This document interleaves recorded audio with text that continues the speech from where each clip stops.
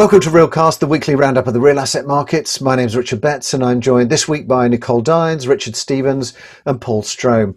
Richard, welcome to RealCast. Give us an update on, I suppose, what you've been seeing this week. Well, the big thing this week was the CEE summit. There were a lot of events in Poland and Central Eastern Europe about real estate, but not many where we have a real international outlook and viewpoints from major investors. So there was a lot of interest, a lot of anticipation. In fact, over 450 people from 34 countries. So a lot of interest in how international market sees Poland and Central Eastern Europe, and a lot of interest from people here on the ground to hear what international people think, and vice versa. So we started with an overview of the region. And in a nutshell, in the last crisis of 2007-2008, Poland famously didn't go into recession, but the rest of the region was very badly affected. And I think the main message was that this time, the Central and Eastern Europe region is very resilient, and there remain a lot of opportunities.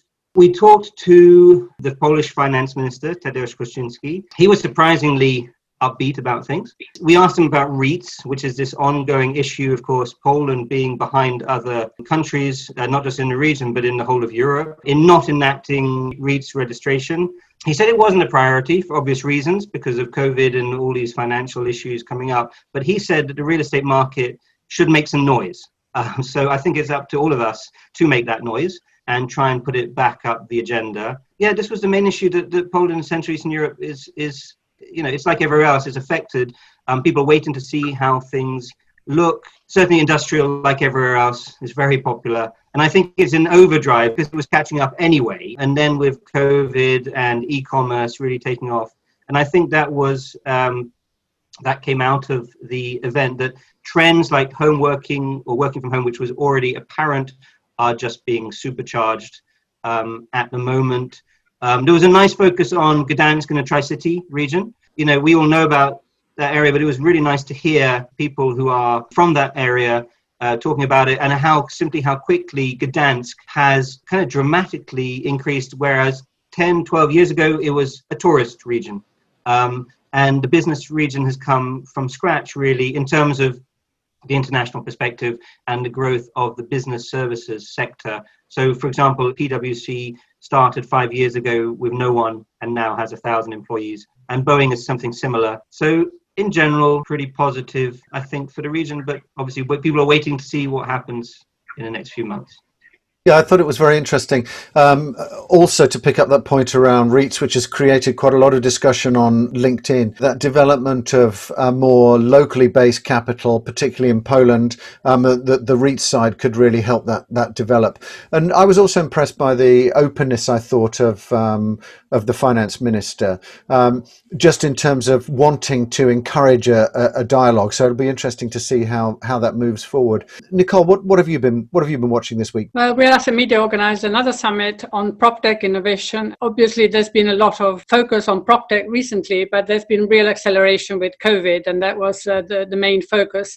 And Anthony Slumbers said that we're never going to return to the world as it was before, because basically the pandemic has forced everyone to do what they should have been doing years ago. And two main changes have occurred. One is that people have realized that their building can actively harm them. They've been in a confined space with other people in not ideal surroundings, can actually harm your health. And the second, obviously, is that work can be done from home. That the Slumbers called it the largest behavioral experiment in history, in which almost overnight most of the office workers were suddenly working from home.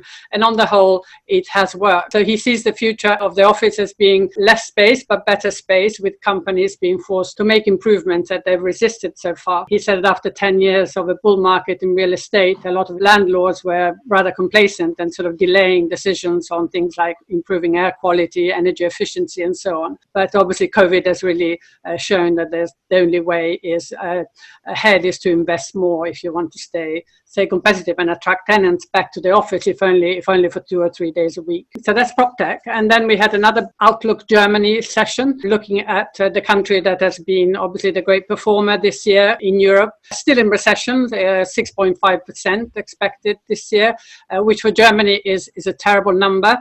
but obviously compared to 9.1, which is the average expected in Europe, and the UK was confirmed this week, 11.3%. Clearly, Germany is in a better place.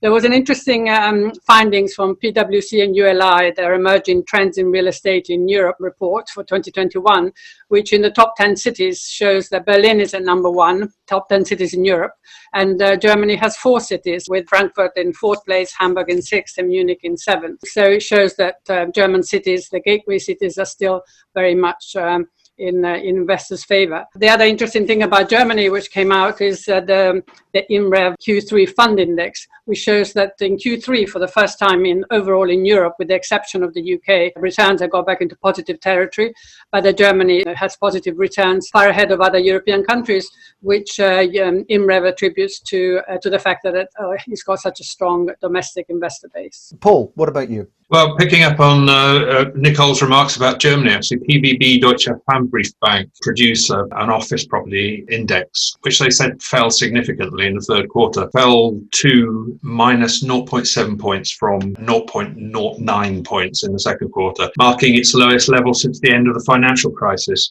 It's as a result of the COVID-19 pandemic, obviously, and there's been a significant slowdown in the demand for space, and there's also significantly lower investment volume. PBB says that economic uncertainty and potential structural shifts are proving to be the major challenges for businesses in the service sector.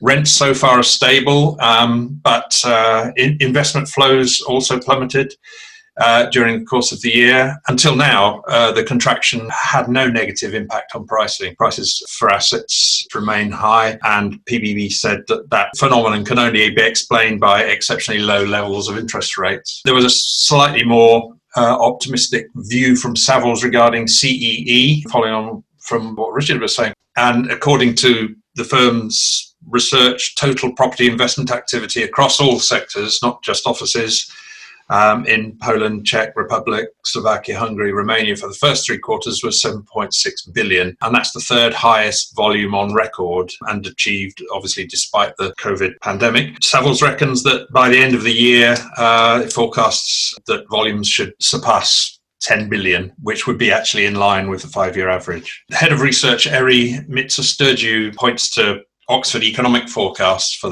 the 5 countries. They say there's likely to be a contraction of minus 5.4% compared to a minus 7.4% contraction across the EU. So despite the downward revisions, they anticipate that CEE capital cities will outperform their European counterparts. Meanwhile, in the UK this week, we had the Chancellor's spending review. Trevor Greetham, head of multi-asset at Royal London Asset Management, commented on that and said that we're left with the impression that we're going to see permanently higher debt levels, continued financial repression, with interest rates kept artificially low, and a higher trend in inflation.